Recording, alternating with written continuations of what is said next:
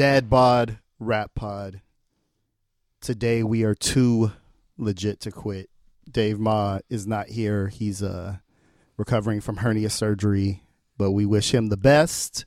My name is Damone Carter, a.k.a. Dim One. I am joined here by the acting hardigan in his cardigan, Mr. Nate LeBlanc. How's it going? Oh, pretty good. I love the little rhythm we're establishing where, we just don't come if we get sick. I'm here for it. Yeah. Keep your contagion ass at home. Totally. Nobody needs it. And I don't know what's going to happen when I get sick because no one will be here to record the show. That's but true. We will have to cross that bridge when we come to it. That's true. Your health, you are the Cal Ripken of podcast production. Dude, when I was in Baltimore, there's hella shit named after Cal Ripken. Is there? Yeah, it's just he's that guy. Yeah, and when I was in San Diego a couple years ago, I noticed there's who's the Tony Gwynn. There's Tony Gwynn, but then there's also this old school baseball player with the Ted Williams. Okay, from the Red Sox. Ted Williams too. I guess he's from there. He's from there. Yeah, okay. he's from the San Diego area. What I love about Ted Williams, now that we're in a Ken Burns baseball podcast, is he cared about hitting so much he would do phantom swings in the outfield. He just didn't give a shit about playing the field. Yeah. He was just kind of standing out there. There's a lot of time when you're playing the field. There was when I was in Little League. Absolutely. No, it's still like that. Baseball is still as boring as it's ever been. And so I always think about that when I'm supposed to be doing something and I'm like, oh, fuck that. I'll make a playlist. That's me phantom swinging in the field. Ted Williams could, just focus exclusively on hitting, much like the Warriors are just going to focus exclusively on playing offense and losing for this year. And let's losing. do it. Every win is a loss. That's true. At this point, going for the number one pick. I would say this though, and this may still be true when this podcast comes out. I think this is the most entertaining losing team in some time, or maybe I'm that much of a homer, but I can find entertainment value in a 2-12 basketball team. Yeah, I think I haven't really been. I've been enjoying my time off. Yeah, you know what I mean. Yeah. As a fan, it's Sabbatical. I watched pretty religiously the last couple of years, so I was just it's Thursday night and dude, I'll watch the a movie Eric or Paschal something. movement.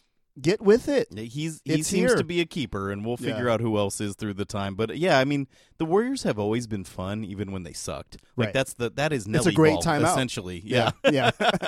That's a very big joke, but yeah. So our basketball team is trash. Hip hop is still alive and well, and we, like you mentioned, we're just banging out episodes here.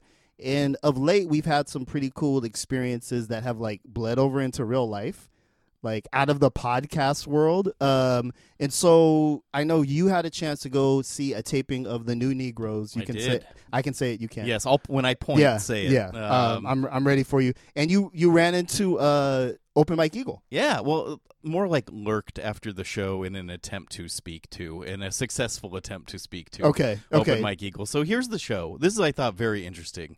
It was in Santa Cruz, which is about a 40-minute drive from where we live in San Jose, and I actually went to college there, so I was somewhat familiar. I went to my old college sushi spot, and I was like, what were we doing? It's trash. It's white people sushi. Absolutely. So it's Santa Cruz is famous for that. There's so much cream cheese. Like Lucia was looking at the menu. Lucia's my wife, and she's like, why is there cream cheese and everything? And I'm like, I don't know. They had brown rice sushi. When they put vegetables in it, they weren't a thin julienne. It was a fucking hunk of shiitake mushroom. It was dope. so interesting. And it was funny because I'm a very quiet dinner go outer now. Lucia and I will talk, but if there's interesting people around us, we'll just kind of lock into eavesdropping. Ear hustle. Yeah. And so there was a fucking huge, loud group of flat brim bro dudes and their wives and kids out to dinner. Okay. And I was just fascinated by them. We left the restaurant and she was like, what was the deal with those people? And I'm like, they're so confident. Yeah. They just are who they are in such an Mountain Dew Twitter unapologetic way, showing dude. up. Yeah. It was fascinating. So anyway. Okay. Fox Racing, shout out. The coffee. Come on. One of them had a Fox Racing hat. Independent trucks. Yes. Representing pretty strong. Man. The comedy venue is this converted movie theater that now hosts comedy and live podcast tapings, but it still has all the trappings of the movie theater. Where's this? It's on like River Street, like in between River and Front, in that kind weird that like downtowny, north of downtown. Yeah. Okay. Yeah, like just behind the downtown. Got you. So we were super early because we go to everything early because we're washed. So right. I was gonna say white, but go ahead. Yeah, that too. My dad always taught me if you're late if you're not 15 minutes early, which I actually now think is its own kind of imposition. But Yeah. So we went to dinner. We actually went shopping because there's a Trader Joe's in the facility. Yeah, that's what I'm about to say. Right there by Trader Joe's. We went to Trader Joe's. This is so boring, and I don't mean to like unhip hop it this far, but we do what we want on our own podcast. That's right.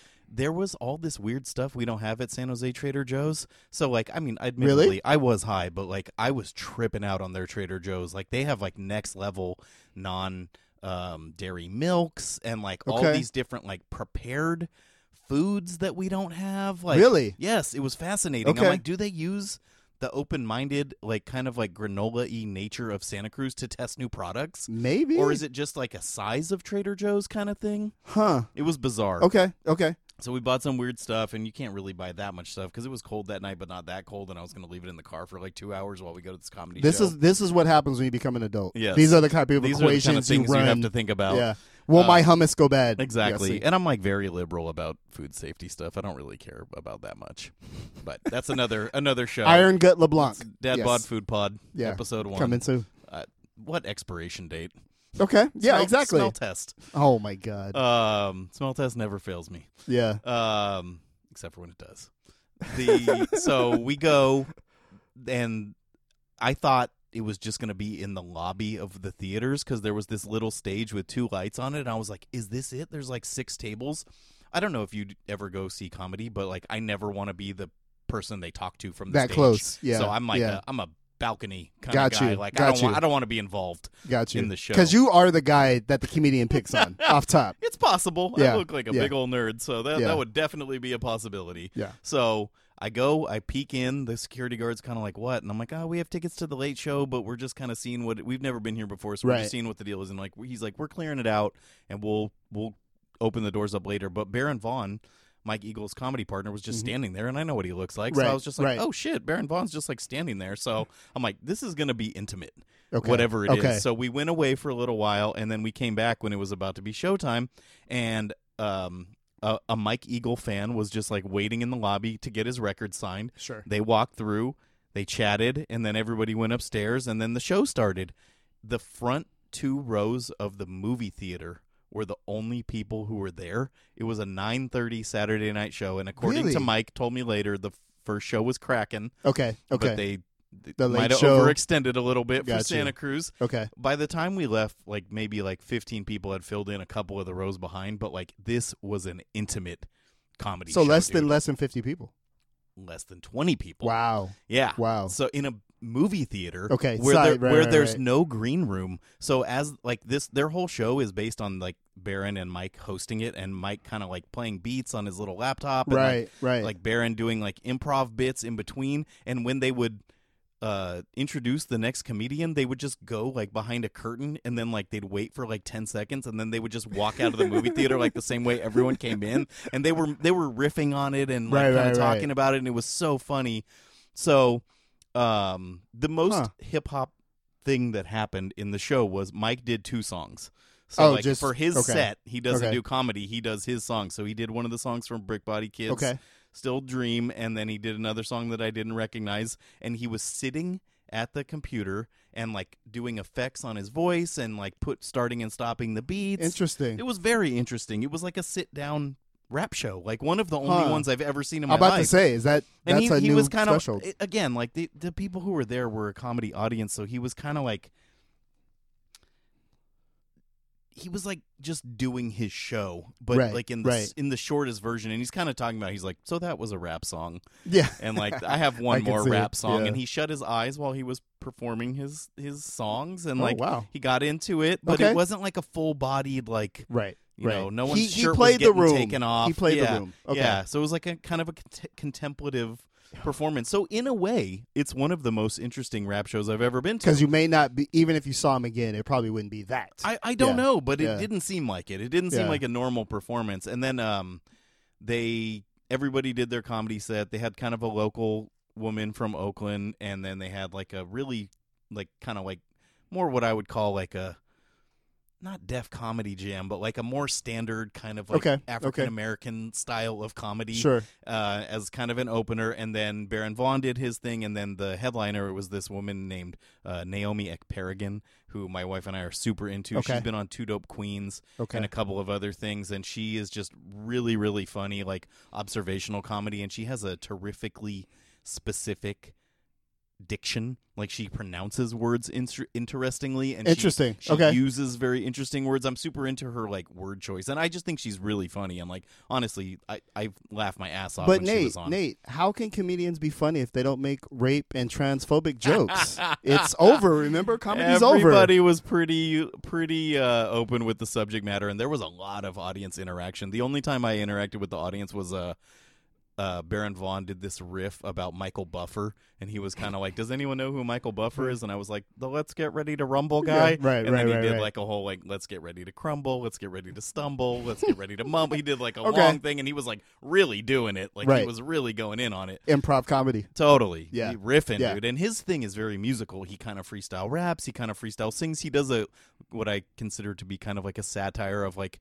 an R&B singer, where he like puts his finger at his ear or his temple to like catch the note. I'm pitching right now. Yeah, exactly. So and then after the show, I like lurked on the side, and then I got Mike's attention, and I told him who I was, and we kind of bro hugged, and he kind of came down, and we talked for a little while, and mainly he wanted to talk about the solo episode that I did with Rap Ferreira, and kind of give me some of his insights into things that transpired during that time, and he had like fully listened to it and like fully wanted to talk about it. So you got the Hellfire unauthorized? Pretty much, dude. Like I'm not going to repeat what he said because it's not like that, but it's very interesting, and like perhaps might lead to a further discussion at another time. Like I always am like kind of like, oh, I hope you have fun in the Bay Area. Not that I have anything to do with it. Right. By that time, it was like 11:30, and I wanted to be home so bad, dude.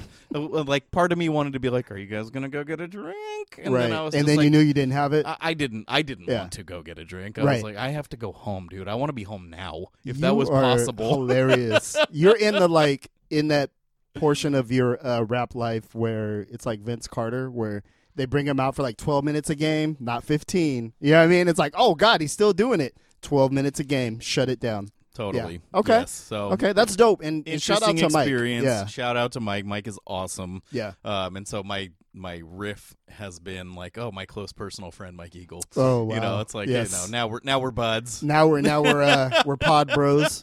So anyway, that was my cool thing, and you guys did a cool thing. We also did a cool real life thing. Dave and I had the opportunity to do a question and answer session with Peanut Butter Wolf at an event put together by the San Jose Library, of all people. They don't know about my finds. I was trying to keep it low. Trying to get that Amelia Bedelia book has run me up pretty tough. But yeah, the San Jose Public Library does a bunch of Hip Hop History Month stuff, and they've been doing this for a couple years, and they were able to get Peanut Butter Wolf to come out and basically just talk about his life and his career.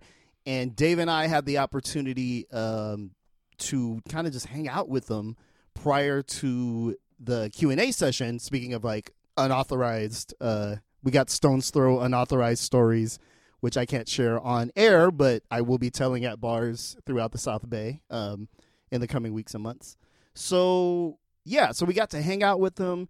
He is a San Jose kind of South Bay hip hop historian. Like his memorabilia collection, which includes, dope shit. Like here's a photo of the first time that Dilla and Madlib were in the studio, and it's like literally a fucking disposable camera joint fucking picture, and you're just like, wow, that's, and the story behind it is super dope. But he has so much memorabilia from the time when he got on. So anything from, I don't know, 88 to fucking 96 of local hip hop. That's cool. He just kept everything. He kept everything. And like this is an era, and that's kind of like overlaps with my era. He's a little older than me, but this is an era where pictures weren't ubiquitous like they are now. Like, you actually had to have somebody who knew how to like develop shit and or had a really expensive camera.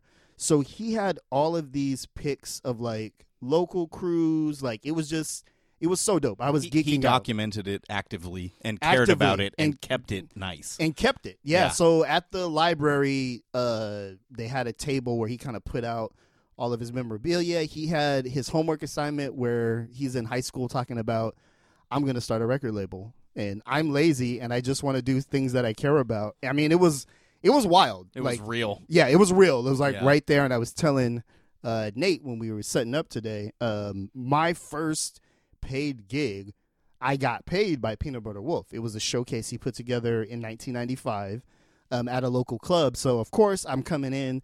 I want to be cool. Like, I don't want to just launch into my fucking, here's how I met you kind of story, right? You don't remember me. So eventually, you know, we're having drinks. I got into the story, and I'm like, yeah, you know, there's this one club off of Coleman Street, and you paid me my first, rap money I ever got, and it was dope. And he's like, oh, you mean this? And handed me the flyer. And I was like, wow. That's like, crazy. Yeah, I feel like seen. That's so cool. Yeah, so we kind of carried on like that for about 45 minutes, an hour. And it was pretty well attended, right? Yeah, so we went to the library not really knowing what to expect, right? Because what folks maybe don't understand, because you're not from San Jose, is that to come from this scene and to ascend to the heights that Peanut Butter Wolf has is such a fucking tremendous leap, especially when he did it. You know what I mean? Like, the early 90s, we were a straight non-factor in any hip-hop discussion. Nationally or even regionally, like Oakland and San Francisco wasn't even fucking with us. People like are still debating whether or not San Jose is part of the Bay Area now. Yeah. So Alviso, folks, Alviso, we do touch the water. So it was this. I kind of had this apprehension about who's really gonna show, because San Jose has a real knack for like not really embracing or celebrating its own in a particular way. We kind of have or like just like going out in general, or leaving the house. Yeah. It's there's kind of a bedroomy quality to our cultural milieu, and so I was a little bit apprehensive, like, who's gonna show. What is this going to be like? I was prepared to like fucking riff like the Mike Eagle show. I thought it was going to be maybe 20-25 people. Right. The library folks were a little bit tight because they got fucking King Egg Roll. Like, they went all out. It's like, it's a real thing. For our non-local listeners, King Egg Roll is a legendary spot where if you are at a good party, it always has like a tray, like a catering dish. You can get 75 King Egg Rolls for $25. And these things are really like good. Yeah, they're good, and they're like 7 inches long. Yeah, each one of them. If I'm at a party and not having a good time, one way to change that would be to go stand near the table where the food is and eat shrimp balls. Yeah, and the glow of King Egg Roll is real. So when I saw that, I'm like, oh, they really put some effort into this shit. And so by the time we kicked off, there's probably 100+ people in the room, and folks just kept coming and coming and Who coming. went? I feel like it was about 50% were college-age folks. What I didn't know, and through kind of chatting with Peanut Butter before the panel discussion, he was really a part of the San Jose State radio station. And so it was a lot of the folks from the radio station. The alumni of the radio station. Exactly. Also, like, local knowledge for you guys, our downtown main library, it's called the Martin Luther King Jr. Library, is across... It's co-operated by the city and San Jose State University. So you catch like a cross section of different of college students. That's right. Thank you for putting that context. So it was a lot of San Jose State students.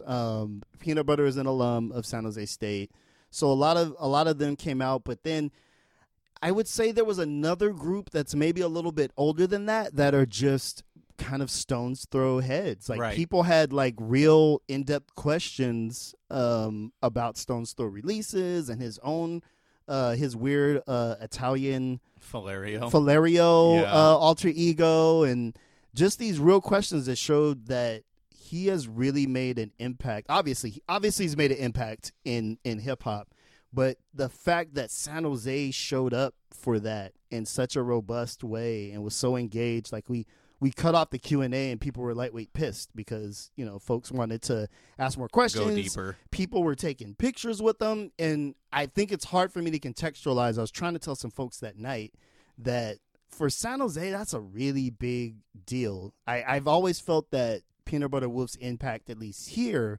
wasn't properly understood. And so to see that folks understood it was super cool. He is super cool.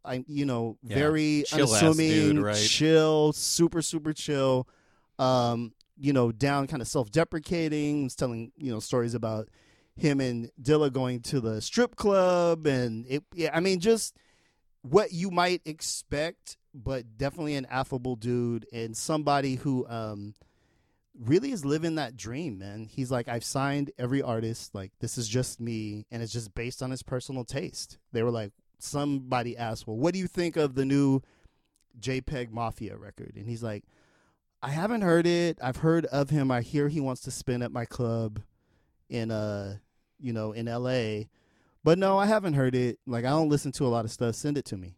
And you know what I mean? And it was just like that. Like, he listens to what he listens to. Yeah, he's a dude. He's a dude who has like succeeded.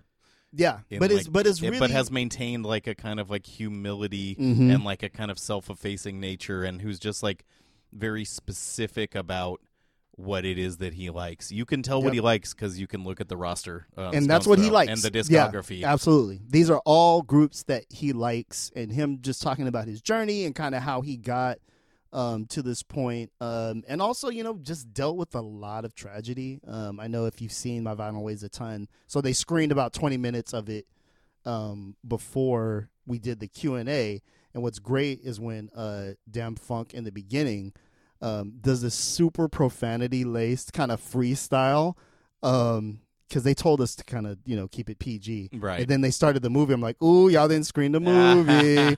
So Damn Funk is on there, and he's like, motherfuckers in the Bay, San Jose motherfuckers. And we was like, San Jose motherfuckers. And Peanut Butter said he hadn't seen that. He hadn't watched the movie in like 6 years. Right. So he was having How a often moment do you with throw it. on a movie about yourself? Right. Yeah, it was a really dope experience. As someone who's definitely, followed Stone Throw, obviously, the work of Peanut Butter, but also to kind of get more detail about Dilla and Madlib's trajectory, and Flying Lotus was his intern, and just, stories on stories. So, it's dope, man. Like, we're actually that's cool. Polying with motherfuckers in real life.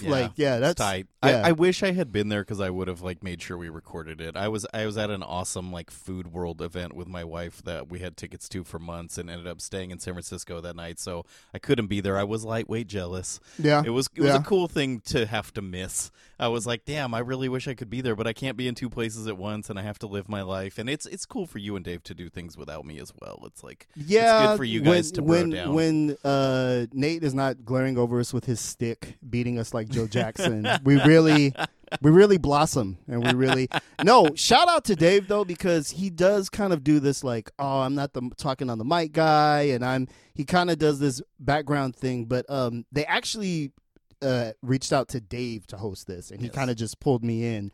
Worldwide hip-hop journalist David Ma. Yeah. That's my best friend. Off top, but like, I fuck with Dave. Like, yeah. So he's very good at doing things like that. He'll prepare. He'll like have he good was questions. prepared. He'll like, he keeps it tight. He had an intro. It was well thought out. Well delivered. Of course, I'm just riffing, and Peanut Butter is talking about the first time that he tried to get a hold of Madlib. He called the number on one of their early Loot Pack records and got his dad. He's talking to Madlib's dad, and I'm like, who, Dadlib? Oh! And I was like, oh. And so I was there in spirit. In spirit. The dad jokes carried over, That's and like hilarious. he looked at me like, I can't even answer now. That's hilarious. Yeah. So I probably would have noted that Otis Jackson Sr. was a serious musician. That's who's right. Got collectible records. Absolutely. And that was also like probably someone he wanted to talk to at that point. Which is just so wild. Like, that's how it started, right? Yeah. So it was a good event. We were happy to be hosted by the library. And, I think there's maybe a future in this for live podcasting. I mean, the shit... Question mark? The shit felt, to me anyway, super normal. It's not any different than when I'm up here, you know what I mean? Yeah, talking, totally. Talking shit. Yeah, So I none of the three of us have the thing where we're scared of public speaking. Right. So that's a good reason to do stuff like this anyway. But it wouldn't just have to be the three of us. It could just be in front of an audience. We could explore that. Yeah, I think we got to make sure like you have to have a draw so people come because a live podcast Otherwise, where no one's there is like just the podcast. You can always edit in crowd noise. Yeah. But it was interesting to see that the format still works. You know what I mean? It wasn't any different than what we do on here, except you have a live human being there, so it's a little bit spicier. Live in-person interviews are always so much better anyway, right. So it's an interesting kind of like context there. Yeah. And we want to do more of that as well. So kind of rappers, as you hit through. San Jose, we know this is a big stop for y'all. Or Santa Cruz or Oakland or San Francisco. Under the right circumstances with a lot of lead time. We could maybe make some things happen. We have some resources for that. But let's take a little pause. You want to take a pause? Yeah. Let's do it.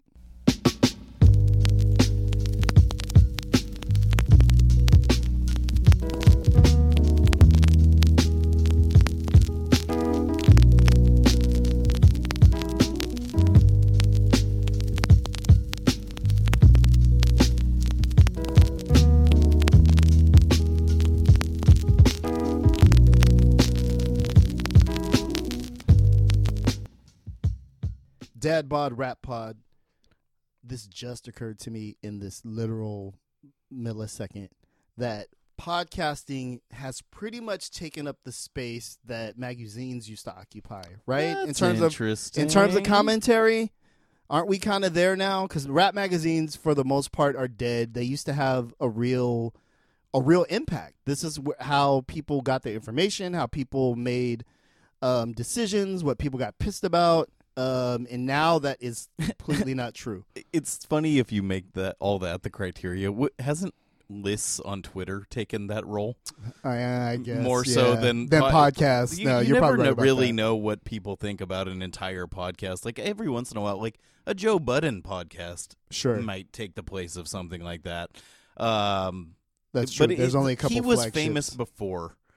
So it's more like, what about this fucking? He found his medium. This fucking LP and Talib Kweli. I haven't listened to it. Are having a goddamn podcast. I'm angry. I definitely will. The funny thing about that, from like a logistical perspective, is Kweli has had that podcast for like 4 years. And really? And had like a ton of people on it. No shit. And it, nerds, don't quote me if I'm wrong. I know he's had it for a while. I don't know if it's been that long, but the LP episode kind of went like lightweight viral in our world because we fuck with LP and all the mutuals on Twitter are talking about it. Apparently, it's a very good interview, and LP doesn't do that many podcasts. He really doesn't. I know, we've tried. Come on our show. And LP. he was like, he did a little tweet, and he was like, "Thank you everyone for the kind words about like the podcast. Like, it's really refreshing for me to be able to talk to someone about my career and the olden days with someone who was there." Right. And so I get why he would want to do that, and I haven't listened to it yet. Okay. I've been trying to listen to more podcasts of our kind of like our mutuals,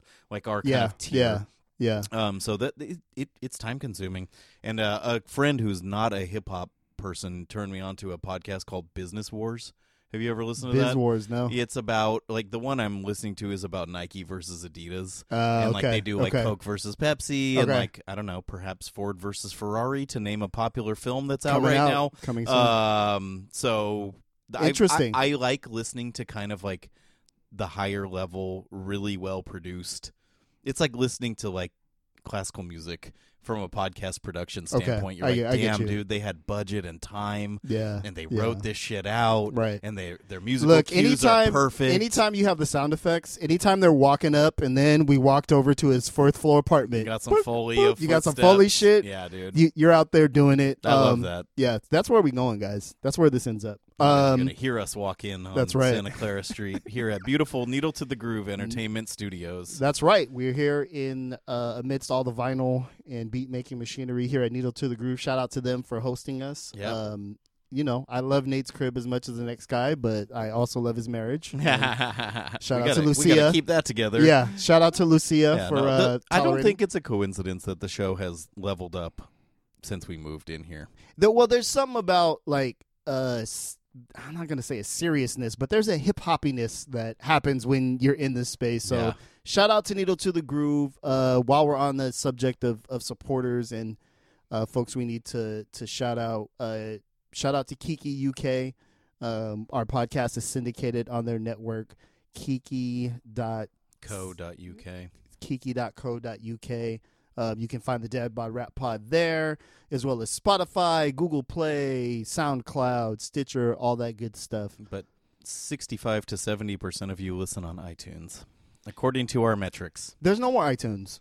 What is it? Whatever, Apple Podcast app. Yeah, so the Apple Podcast app. I've been avoiding, like, it's asking me to do it right now, the update that will take away my iTunes.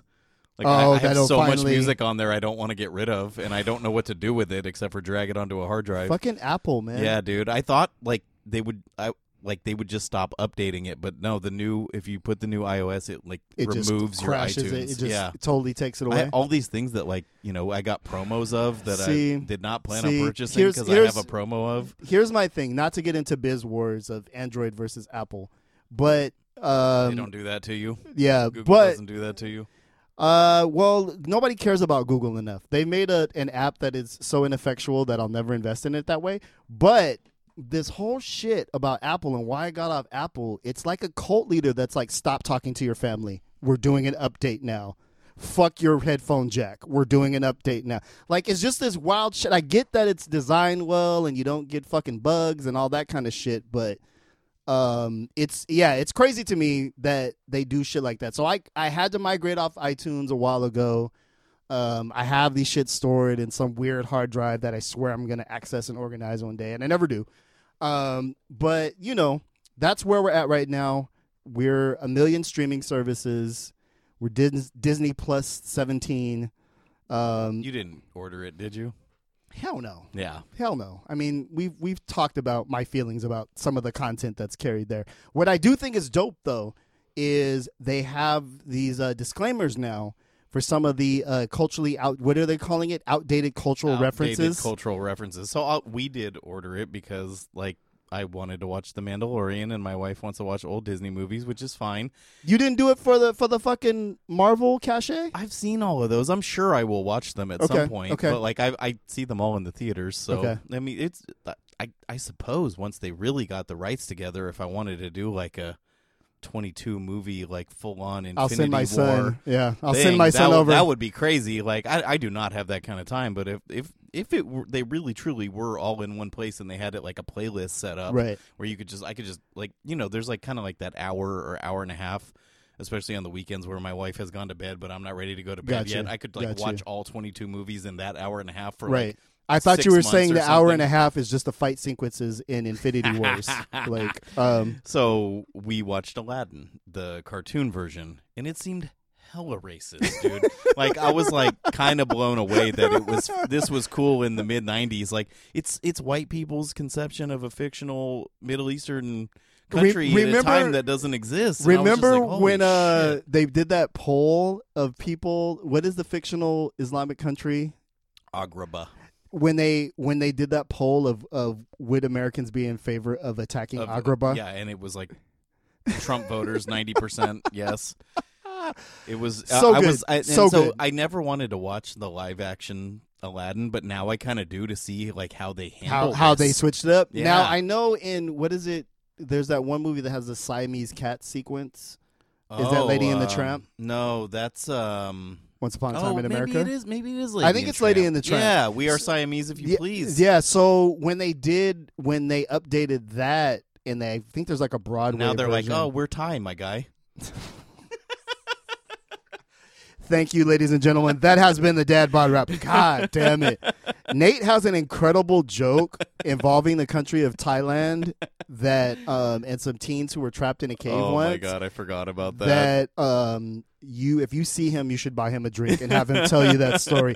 It may not be evergreen because it was connected to an event, but me and Dave nearly passed out. That was pretty funny. So that's all a rambling way to say, what happened to the fucking source? What happened? Like that, we were talking off mic about.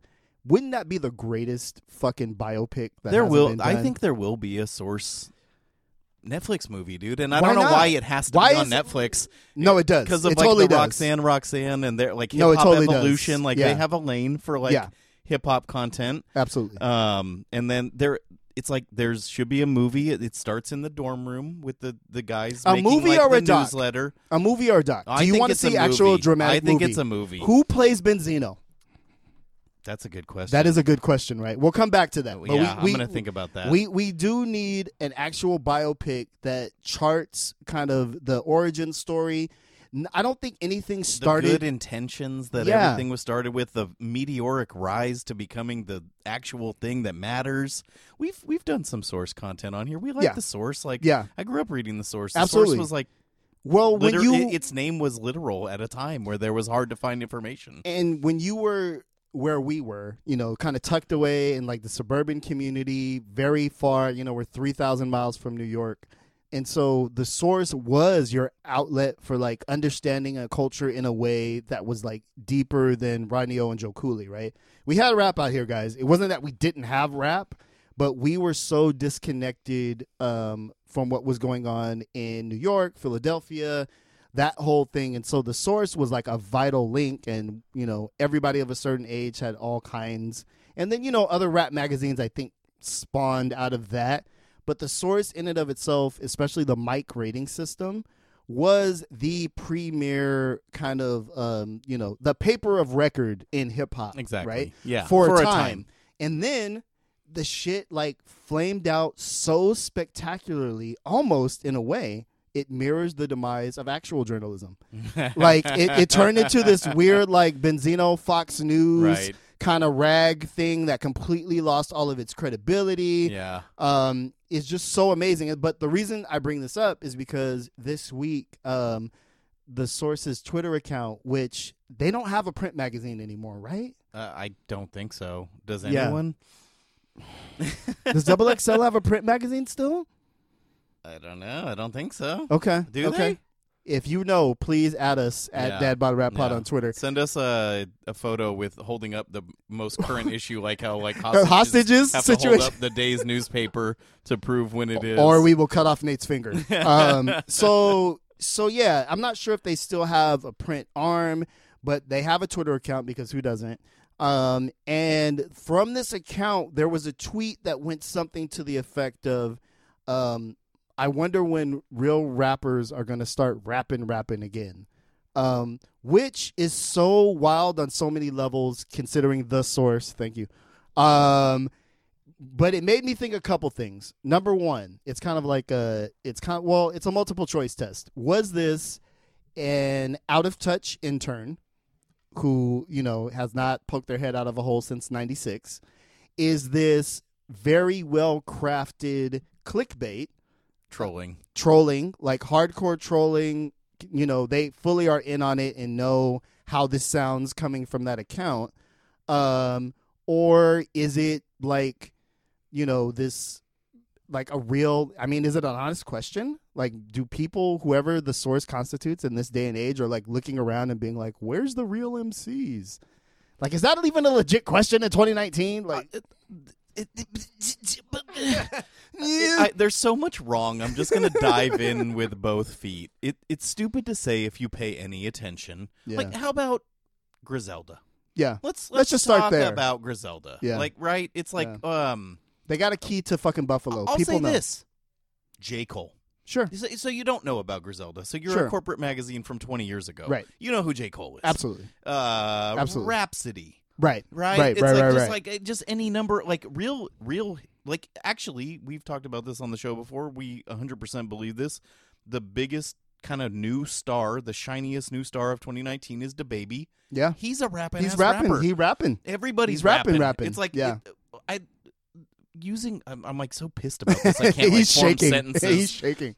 The use of mumble rapper, or I was seeing some stuff today about SoundCloud rapper as like a disparaging term, is a little bit like 2-3 years ago. Yeah. I think people were not able to deal with like the rise of Migos and Young Thug and like some other things, Playboy Cardi maybe. Yeah. Where it's just like that's already old. Like, that tweet might have made some sense then, but even at that time, all this stuff was going on. Yeah, there's so much rapping going on right now. It's almost a rapping renaissance in 2019. Exactly. So it's just a stupid thing to say. It's very indicative of their time. I think I don't know if you see this as well, but a lot of times, like, kind of legacy, either labels or old magazines, they'll be like, "What's hot on the streets right now?" Oh my and then fucking God. everybody in our like little Twitter universe milieu will be like, "Isn't that your job?" Yeah. It's You're like, supposed we're not to tell fucking us. telling you. Yeah. It's like, you can follow us and steal our, like, recommendations or Right. whatever, but we're not going to just literally tell you That's so what funny. you should be covering. You're supposed to tell us, like, Right. you're the gatekeeper, or you Right. were You 20 years were. ago or 30 years ago, Yeah. or like whatever. So Yeah. I think this is somewhat of A cry for attention. function of that disconnectedness, where they're like, maybe it's a ploy to see who they should be covering, and that's like me Interesting. being charitable That's being very nice. about I like, think the I intentions wanted. of this terrible tweet. I think it's more. and It's probably everyone more was devious. like just like piling on them. They're like, Absolutely. "Fuck you, Ratio. Benzino, Yeah. ruin the source. You have no credibility. Like, Right. you lost us 20 years ago. We wouldn't tell you if we knew." Like, right, it was right, just right, like- right. Like, but yeah, I'm kind of like, to what end? But it did get kind of a lot of attention and conversation going around the source, which kind of sent me on this, retrospective journey with what the magazine meant. Also, we need to work on a script for the biopic, 'cause that's got to happen. Oh, I feel like it should be written by someone who was there, but I'm already having a lot of ideas about how I would do it if I were to do Absolutely. it. So. Do we trust them anymore? Nah, Right? I don't It's know, like yeah. is There's a lot of people who were there who were just like wrote for it, or like we could get a consultation. yeah. From some people Couldn't we? know. Yeah. Okay. We're I have gonna an work our idea net about mix. it. Yeah, it's I think it's a fun story, but sadly it's at Harvard, right? It's Yeah.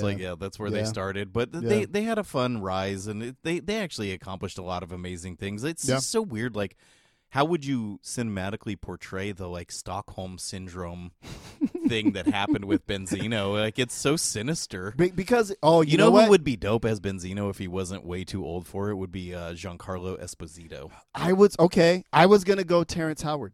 Also, maybe a little Interesting. too old Definitely too old at this point. now. God damn it! So we Yeah, need a if we younger. made this in the 80s, they would be then perfect. they would be perfect. Like, who's the that of now? That's a great question. And I don't think they actually look alike. I'm just trying to think of that kind of like coiled energy. The singer Miguel. Okay. If he like put Miguel, on like let's 50 cross over. pounds, Let's do it. We'll has put to- you in a Boston Bruins jersey. he has Shit'll be lit. to Christian Bale it and like gain some weight. and bulk up a little bit. Yeah. That whole thing of how it kind of like crash landed, I think, says a lot about where the intersection of hip hop and journalism. Because the thing with the source for a while was, if they gave somebody a shitty review, people were running up on them. Oliver Wang told us some stories about Yes. that in an early episode of the show. Yeah. I think it's like episode 30 something when we had O-Dub on, and he had great stories about the reprisal that your reviews would bring. Now it's just kind of like a basic Twitter shaming. It's like, you can kind of get Twitter shamed for anything. You really can, but back then, especially when there were so few outlets, you got 3 mics, you got 3.5 mics. And these cats were on the Eastern Seaboard, moving around New York at a time, and just getting run up on. And so, And there were so many like industry events, like Gavin Right. conventions Right. and CMG conventions and like college radio things. And like, who was just telling us about, it was Beans from Anti-Pop Consortium was telling us about those like events. No, I'm sorry. This is from a different podcast. DJ Muggs on Crate 808 was telling these stories about going to those listening sessions and those breakfasts and those like morning zoo radio show kind of things. And he was talking about how you had to grind. Like, there was no Twitter to spread the word, or exactly, like it was SoundCloud. it was person to Person to person, and that Cypress Hill like put in a lot of hours doing that, and they got to where they were because of through a kind of rigorousness. But that also exposes you to people in a different way. So when we think about, how does a character like Benzino, I don't think in this day and age, I'm not sure who the tastemaking entity is right now.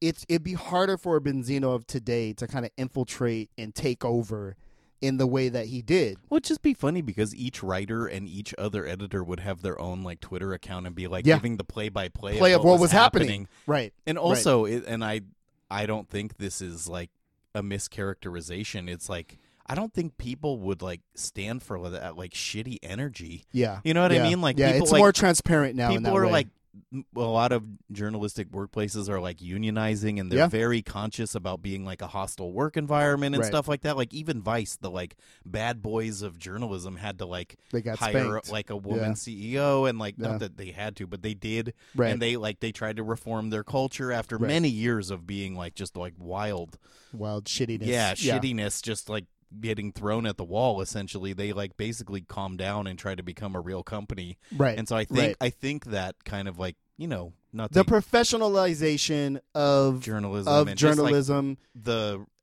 holding yourself to the same standard you hold your subjects to, right? Absolutely. And I think through this kind of this window of opportunity that existed in the 90s, where you know, Benzino was really upset that his group wasn't getting more coverage, but they were fucking terrible. Yeah. Terrible. And that's what made this so, and which I think would be such a great movie, is because Suge Knight was strong-arming people into amazing artists. Right. You know what I mean? He was hanging motherfuckers out the window for the benefit of Tupac and Dr. Dre. Right. And, you know, Benzino even is like Dazzes and whatnot. Right. Yeah. Your second-tier guys are pretty good. Benzino is literally threatening physical harm in order to get, I even forget what the name of the fucking group was. The almighty RSO. Bad. The shit was just, I remember listening to it and kind of putting that story together for myself. I'm like, oh, this is a thuggy ass dude who kind of has just strong-armed my favorite magazine, and this is what it looks like. You know what it would be interesting about this as a film is that you could write it in such a way. So Benzino has motivation that people could understand. Like every striving artist has kind of like a, like, fuck this magazine. I'll be the magazine. He's the kid in The Incredibles that ends up being the villain. Right. Yes. He admires it, and then and that makes for a more compelling kind of story, because like he would have people rooting for him. Yeah. It kind of like there's not that many hip hop movies, but probably the best recent hip hop movie, and something you could use as somewhat of an example of the kind of like a proper amount of gloss you'd want to put on this would be Straight Outta Compton. Yeah. And there's probably old white dudes watching Straight Outta Compton and going like, they should listen to Jerry Heller. Jerry Heller has all this years of experience. Dude, Giamatti made Jerry Heller, number one, perfect casting, but he also made you like Jerry Heller more than you actually liked. More than one should. Yeah, exactly. Yeah. So, I think it could be great because you'd have this dark, brooding kind of figure. We could see some of his like backstory to make you kind of empathize with him a little bit, but then like flip it at the end, like, well, wow, he's a real asshole. But I mean, who's the hero in this? Is it there like is no hero? There is no hero. That's kind of like that the movie would lack a hero. You'd need like an idealistic writer, who quits and then goes on to do something. Okay. You know what I mean? Yeah. Like that would be the hero. And then goes on to make malaria nets in Africa. You tell the story through their eyes, and then the guys who started it would be what we need main characters, but not the main character. What we need and Benzino would be the main antagonist. The main antagonist. We need Benzino's whole crew could have casting possibilities. Michael Cera as a white writer who never existed there. We bring him through a composite character. Michael Cera's too old. Everyone needs to be like 25, and we don't know any 25-year-old. Is that what it is? Is that what it? Okay, I'm gonna go talk to my son. We're gonna figure out who are the right people to cast for this movie. We need to be watching that show where it's Chance and Cardi B and like what is it called? The Rap Voice? Yeah. What is it? It's not called The Rap Voice. What is it called? I don't remember. Yeah. Making the Band 9. Yeah. No, I haven't seen it yet. And like watching the kids who are trying to become rappers on that and like get a sense of like who is in their age group. You know what I mean? Let's just cast them. They're broke. Exactly. Let's get this going. Everyone who didn't win, right? I guess it's over and someone has won. Don't tell me who won. Yeah. I will watch it at some point. No, you know what? I hear that show from people who I lightweight trust say that show is good. Totally. And I think that's probably the way I need to interact with Cardi B in 2019 is more kind of. Sometimes I'm like, ooh, if you just never made another record, I'd kind of be cool with. Not that I'm anti, but I'm just like, I don't know if we need another record. I love her, dude. I love her to death. She's so funny. I think we were just watching some mean tweets thing just like The killing Jimmy time Kimmel? on YouTube, like just like when we're about to go somewhere or something, and she was so funny on hers. Yeah. Like it's not really a musical thing, though. I don't turn the radio when her song comes on usually because she has such a weird delivery. She's just Have funny. you seen Doja Cat making fun of her? No, I haven't. Oh, You're a big Doja Cat fan, aren't you? I'm an enthusiast. Yeah. In that Google image search enthusiast. I or what? mean, she brings a lot to the table. No, I'm interested. Well, I got interested in that because she makes fun of Cardi B in such a way where I can't listen to the song. Is she kind anymore. of going at her to like try to up her fame level? Potentially, but it's kind of like she got a good dig in. I mean, it's like, you know, when you parody someone really well, Yeah. and it kind of makes them look like fucking ridiculous. Yes. Also, she's a better writer rapper than Cardi B, so it's a easy poke. I've seen a lot of people saying she can actually rap. I've seen a lot of this album is trash. It is. I've seen a lot. The album is trash. I've seen a lot of like all you guys who are praising Doja Cat just want to like get in those draws, like that. There's Listen. not really Listen, I can't tell what Listen, to think. Vic Spencer. I do want to get into draws, but the new record is trash. She is a good pop songwriter. To me, she Okay. comes out of the same tradition as a Missy Elliott, That's somebody like high that. praise, dude. Yeah, no, I mean, she hasn't made those type of hits, but you see, because I was a fan of her previous album. Me and my son had this long kind of text thread about the new record. And when your son's texting, you'd be like, the best song on there is Bottom Bitch. And I'm like, I failed as a parent. I but you're failed, right. but I've also won. You're right. That is the Can I best just song. tell a quick story? There is someone like burning up the R&B charts who I've actually never heard of, but I keep seeing people reference him, and his name is Jack Freeman, and that's my nephew's name. Shut the fuck up. So I finally have a good inside joke with my nephew. I was Jack just like, Freeman? Yeah, I was like, Jack, do you have something you need to tell me? And then he's like, what do you mean? And I'm like, are you an R&B singer? Like, do you have like a sideline as like a well-to-do urban R&B singer? And he was like, oh shit, no one was supposed to know. And like, he's old enough, I can riff He with can him. vibe. And, yeah, it was That's great. that. You know what's great about that is in my mind, Jack is 8 years old. I'm like, you know what? He's actually grown up. That's he dope. Literally drives. Okay. Yeah. I am retiring from everything right I now. know. God It's all damn right. it. We're trying to cast 50-year-old rappers as 25-year-old upstart magazine editors, so it's all good. Okay. It's funny that we still think of Michael Cera as young because we liked him when he was young. That's true. Like, he's still in stuff. Is he? Yeah. Okay. Some stuff. I Okay. feel like I just saw him in something. Okay. Something Scott kinda Pilgrim 9. unexpected. Yeah. I love Scott Pilgrim. Oh my God, you are my son. What the fuck? I like entertainments that make a lot of references to things that I am into. Got you. And that's what hip hop is, man. It is. It is Like, over the Beastie and Boys over. telling me about Sadahara O and like Scott Yeah. Pilgrim when he dies, coins fall out of him. Yeah. Not that different. Yeah. No, it's very reverential. I think I like a reference thing, and I like it when I get it, and I like it even better when I don't get it because it Really? teaches me something. Okay. I'm Okay. like, what is that a reference to? And then I go and do my research. I know Okay. that's been like That's my why MO they- since I was a kid. They said the solo Star Wars movie was trash, but I'm like, It dude, it's explained things that didn't need explaining, and they Unless- actually made it worse by explaining it. but if you're just trying to get your reference jollies, I'm like, oh, this is from the other movie. But they Yeah. took it too far. Did they? Yes, that's Can why. you take it too far? Yes, Okay. they proved you can take it too far. Okay. It's actually funny watching because we were talking about Disney Plus a little bit earlier. I was like, I don't really need to watch any Star Wars stuff right now except for The Mandalorian, which I am enjoying. It's a Western, so it's an interesting kind of take on the Star Wars. And you could Okay. argue that the first Star Wars movie is a Western. In as that well. it's hella They boring. spent a lot Yeah. of they Yeah. spent a lot of Mhm. time walking through the desert. Uh-huh. But Solo made it. There was no time in my life before Solo came out that I believed there was such a thing as too much Star Wars. Okay. And Solo That was Star proved Wars overload. that there is such a thing as Star Wars. Am I just a overload. sucker for Woody Harrelson? Like, why do I like that movie It's so much? bizarre that you like that one and Of all not the- the real ones, like the good ones. Like you're upside down on Star No, Wars. no. I'm a Star Wars kind of traditionalist. You know what I mean? Empire, if that was on right now, I'd be like, I'm sitting here watching this to the end. You're not completely heartless. No. The prequels I could give a fuck about. No one likes that, dude. But I found we're probably edging into we shouldn't be recording this territory. But since of the age your kids are, did they watch the prequels first and then the good movies? Mm-hmm. So do they consider them to be like part of the? Me and my son, my daughters won't watch that shit. Okay. My youngest is like, what is her thing? Star Wars is just planes flying in the air going pew pew. So that's.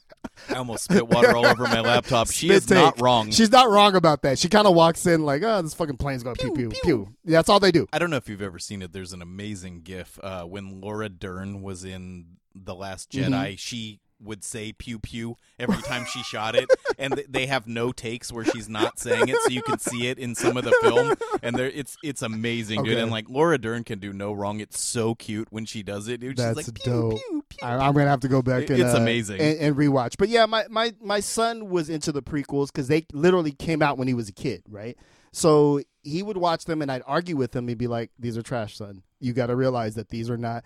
No, they're not. You know, you have that kind of generational fight." And now he's like, "Yeah, they were kind of trash." You're right. You're right. Yeah. It's interesting the amount of nostalgia that's built up in the Disney properties, and I actually think, and we will see as time bears this out, they were always so good about like putting things in the vault and keeping them off the market. I wonder if for $6.99 a month or what is it, $5.43 if you do the yearly plan, they will have killed that thing. Yeah, that their company worked so hard to maintain. They've done a great controlling job the supply, of controlling the content. Because here's the thing, kids. A lot of those shits were not good. Like, I'm sorry. Like, fucking Dumbo and Bambi and shit, those are not good movies unless you lock them up for 100 years and only let them out every so often.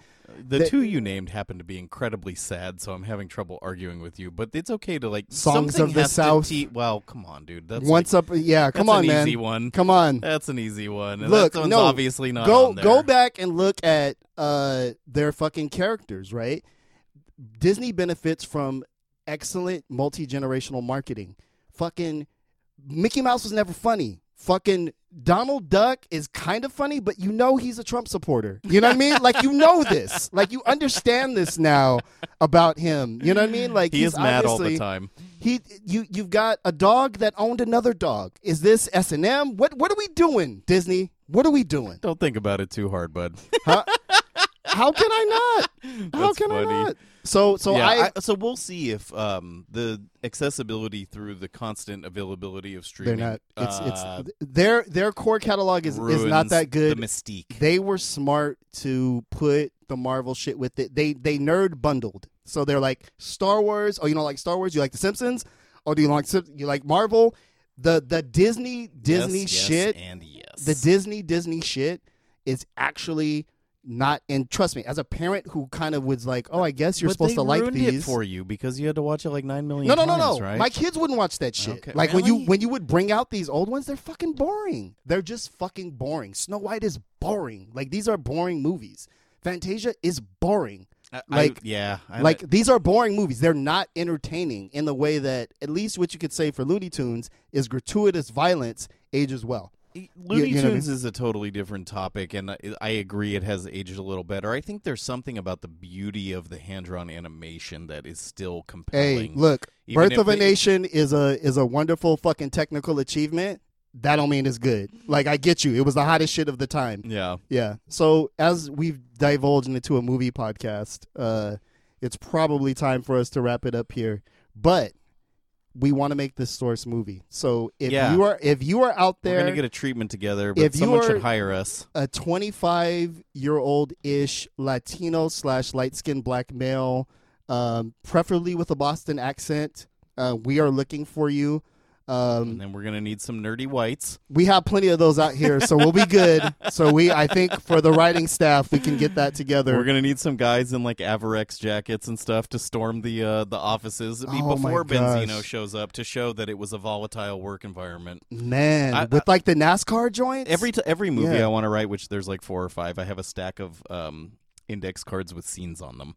So I'm gonna start making my index cards about our Source movie. Okay. Yeah. Okay. I hope to Dave be in here. Yeah. Dave knows all the dirty details. Gosh, this is okay. So I like how you guys tune in to listen to us workshop our screenplay idea. We appreciate y'all.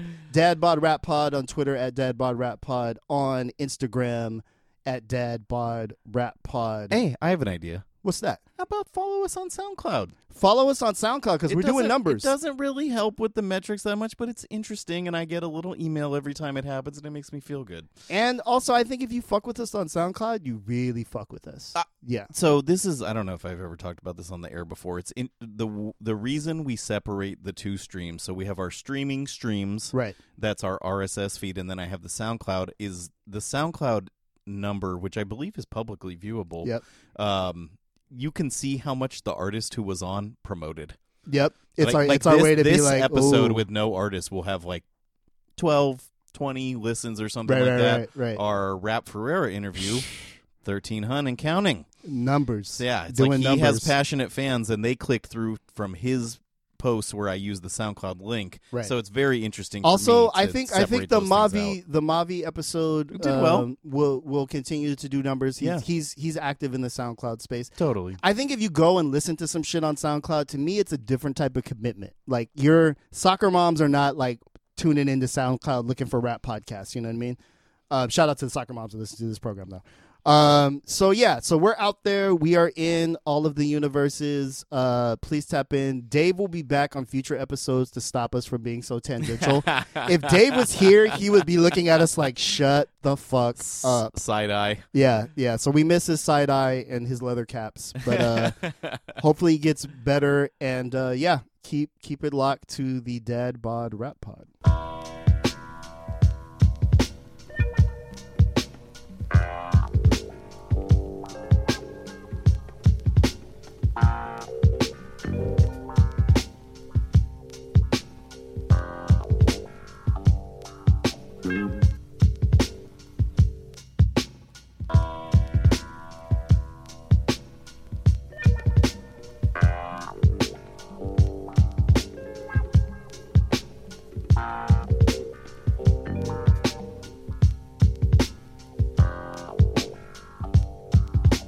Mm-hmm.